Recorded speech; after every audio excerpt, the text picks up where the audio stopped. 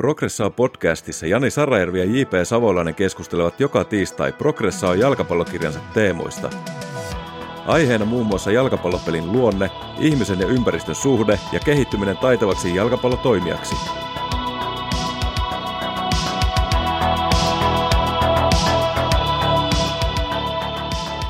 Tervetuloa Progressao-tiistaihin, arvoisa kuulija.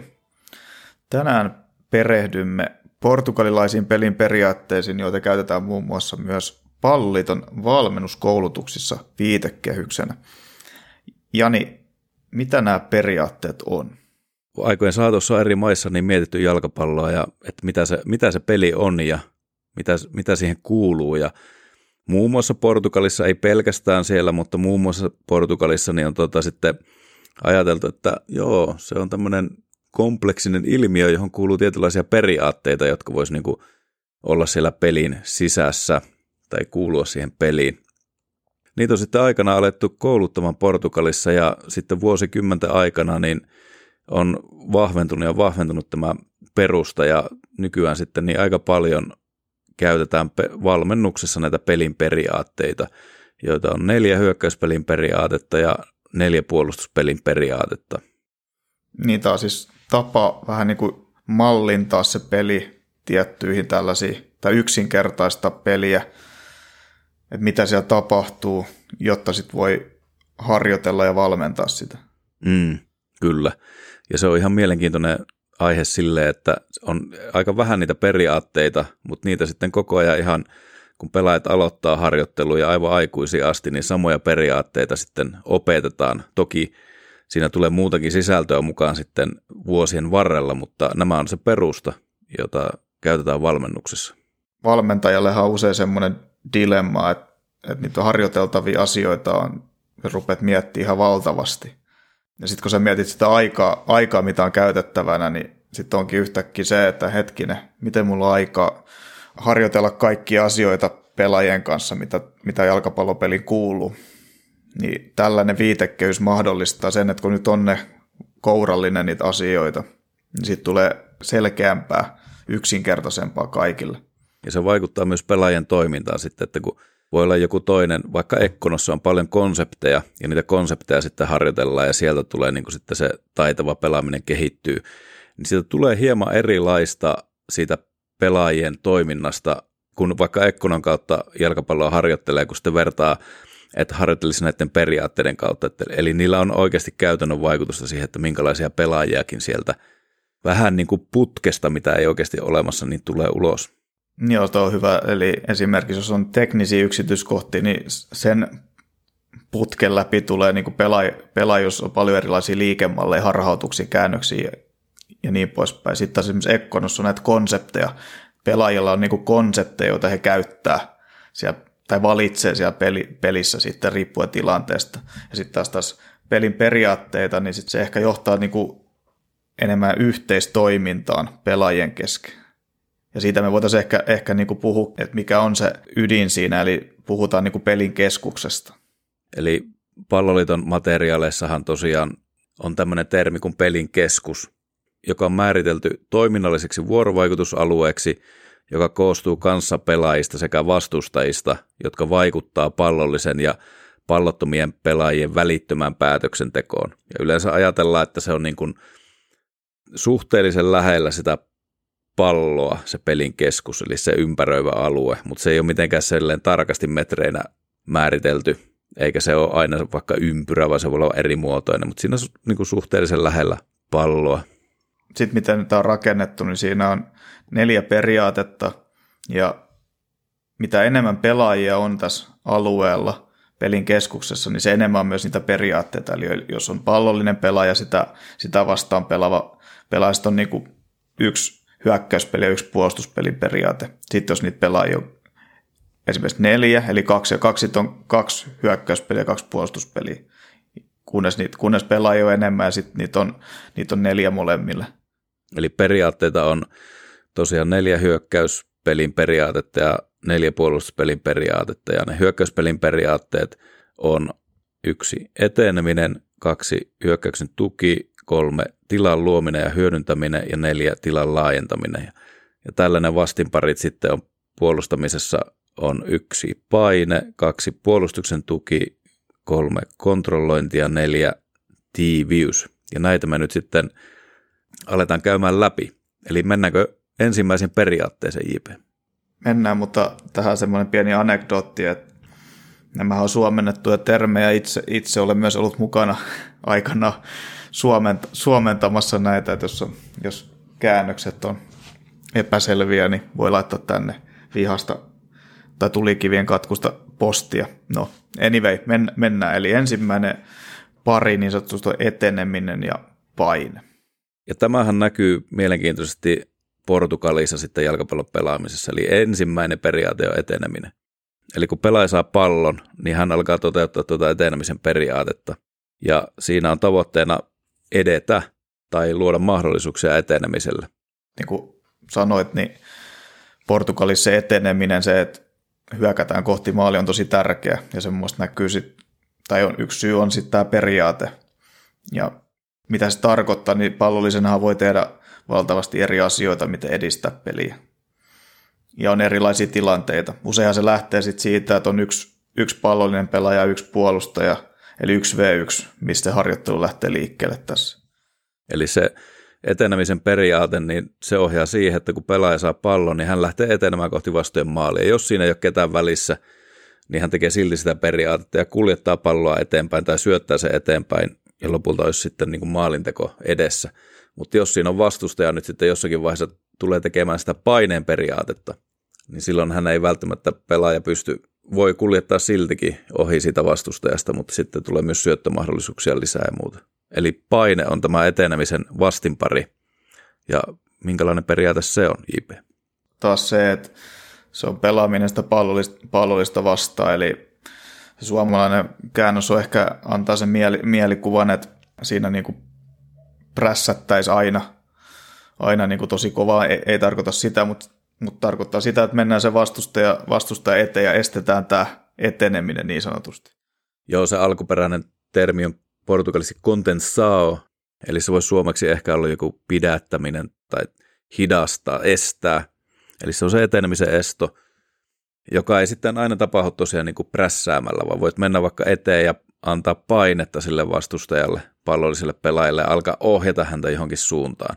Mutta voi myös olla niin, että lähestyt häntä sitten ja voit vaikka aggressiivisemminkin lähestyä ja lopulta sitten pyrkiä myös riistoon. Kyllä, ja miten nämä periaatteet on rakennettu, niin sehän, jos mietitään jalkapallo-ottelua, niin sehän riippuu siitä myös, missä kohtaa kentällä ollaan. Et esimerkiksi jos mietitään eteneminen, paine, että onko se lähellä maalia, tai jos se on omalla kenttäpuolella, sehän vaikuttaa esimerkiksi siihen, miten ne periaatteet näyttäytyy ja toteutuu siellä kentällä. Kyllä. Eli nämä sopii aika hyvin sitten pelin erilaisiin tiloihin, että voi olla tosi monta erilaista pelin tilaa, mutta silti siellä tapahtuu etenemistä ja etenemisen estoa. Joo, ja sitten se taas se pelaajamäärä myös, että se periaate ei katoa. Eli jos on vaikka eristetty 2v1-tilanne, niin siinähän sitten se eteneminen periaate voi toteutua monesti myös syöttämällä. Ja sitten vastaavasti, jos paine on se ensimmäisen puolustajan periaate, niin jos hän on alivoimalla tämä puolustaja, niin sittenhän se voi olla esimerkiksi sitä hidastamista tai vetäytymistä siinä kohtaa, eikä niinkään kohti vastustajan liikkumista. Juuri näin. Eli se ei ohjaa niin kuin aina johonkin tietynlaiseen, niin kuin vaikka että palloliitolla joskus ollut puolustajalle eteenpäin puolustaminen, joka on vähän niin kuin kaikkien joku periaate. Niin tämä paine-periaate, niin se ohjaa semmoiseen taitavaan toimintaan, että joskus me mennään lähellä sitä pallollista, joskus pysytään suht paikolla ja liikutaan ja aletaan ohjaamaan, joskus vetäydytään ja se on paljon monipuolisempaa toimintaa sitten. No all right, no siitä me päästäänkin sitten toiseen periaatteeseen, joka on hyökkäyksessä hyökkäyksen tuki ja puolustuksessa puolustuksen tuki. Tämä on itse asiassa aika tai ehkä tarkempi tämä hyökkäyksen tuki, eli se tarkoittaa niin kuin helpon varman syöttösuunnan varmistamista, eli sä vähän niin kuin tuet sitä pallollista pelaa niin, että sulle pystyy syöttämään, ja samaan aikaan, jos se pallollinen menettää pallon, niin sä pystyt myös sit saman tien tukea sitten puolustaessa. Tuo onkin hyvä maininta tuo, että se hyökkäyksen tuki niin siis varmistaa tai auttaa hyökkäyksen jatkuvuudessa, eli voi syöttää helposti hänelle siihen, mutta samalla koko ajan hereillä siinä, että jos tulee pallon menetys, niin on valmius puolustaa sitten heti.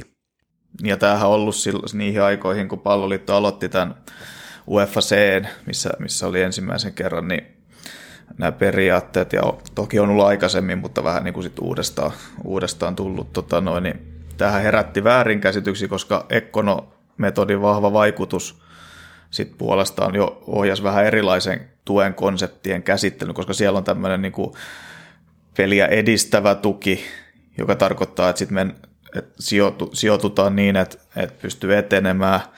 Sitten on niin kuin jatkuvuuden tuki, joka varmistaa sitten, että peli pystyy jatkumaan, pystyy syöttämään. Vähän niin kuin tämän niin kuin hyökkäyksen tuki sitten taas näissä pelin periaatteissa. Sitten oli vielä hätätuki, joka sitten taas on niihin tilanteisiin enemmän, missä niin kuin pallollinen on kovan paineen alla.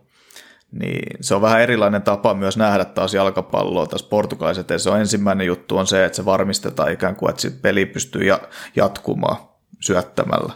Kyllä.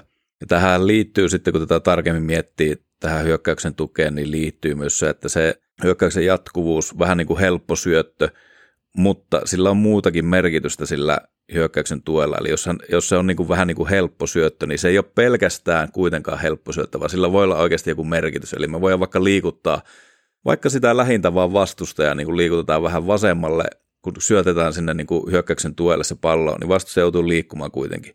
Jos se sitten liikutetaan se pallo taas takaisin johonkin, vaikka siihen lähtöpaikkaan, niin voi olla, että siinä onkin nyt uusi mahdollisuus edetä. Eli siinä on oikeasti taktista merkitystä myös sillä hyökkäyksen tuella.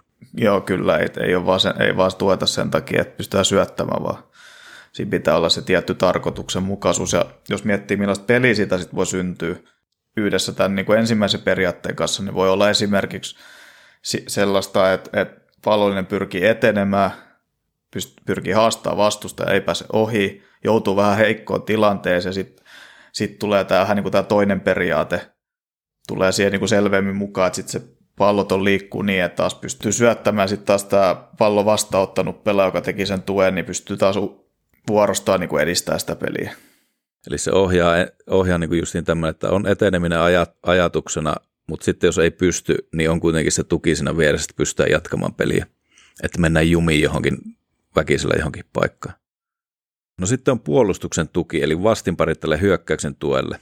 Koska Suomessa on käytetty koulutuksissa ja pelin jäsentelyssä puolustuspelin osalta itse asiassa näitä periaatteita hyvin samankaltaisesti kuin mitä ne on, eli prässitukivarmistus, niin puolustuksen tuki on varmaan aika tuttu kaikille valmentajille. Eli kun on se pallollista puolustava, eli paineen antava pelaaja, niin sitten on noin tukeva pelaaja siellä, niin se toinen puolustaja, jonka tarkoituksena on auttaa sitä paineantajaa niin, että jos se ohitetaan, niin sitten se pystyy toimimaan sen ensimmäisenä puolustajana, eli antaa sitten vuorostaan paineen, mutta myös niin kuin peittämään syöttösuuntia, eli esimerkiksi välistä tulevat syötöt. Ja totta kai, jos on enemmän kuin yksi pelaaja, niin myös tarvittaisiin merkkaamaan joissain tilanteissa sen toisen pelaajan siinä samalla. Tai vähän niin kuin jo kontrolloimaan, vaikka se nyt ei, se on se kolmas periaate. Tässä tullaan hienosti niin kuin siihen taitavaan toimintaan, että mistä mekin on puhuttu, että se ei ole vain yksilön niin kuin ominaisuus, eikä se ole pallon kanssa tehtävää juttua. Niin kuin nämä kaksi pelaajaa, eli painetta antava pelaaja ja puolustuksen tukea tekevä pelaaja, niin yhdessä kun ne toimii, niin siitä voi tulla tosi kaunista semmoista yhteistoimintaa, jossa painetta antava pelaaja antaa painetta ja ohjaa ehkä johonkin suuntaan, ja sitten tuki liikkuu hänen mukanaan koko ajan peittäen syöttösuuntia, on valmiina siihen, että jos se paine ohitetaan, ja myöskin sitten auttaa niin kuin ohjaamaan johonkin vaikean paikkaan sitä vastustajaa.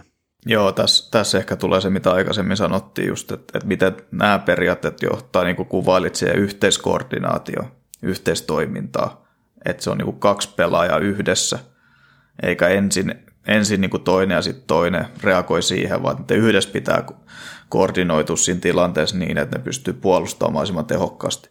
Joo, kyllä. Nyt meillä onkin hyvä päättää tämä jakso tähän. Me on käyty 2 hyökkäyspelin ja 2 puolustuspelin periaatetta läpi, eli meille jäi vielä 2 hyökkäyspelin ja 2 puolustuspelin periaatetta. Seuraavan jakson kuullaan ensi viikolla. Moi moi! Moi!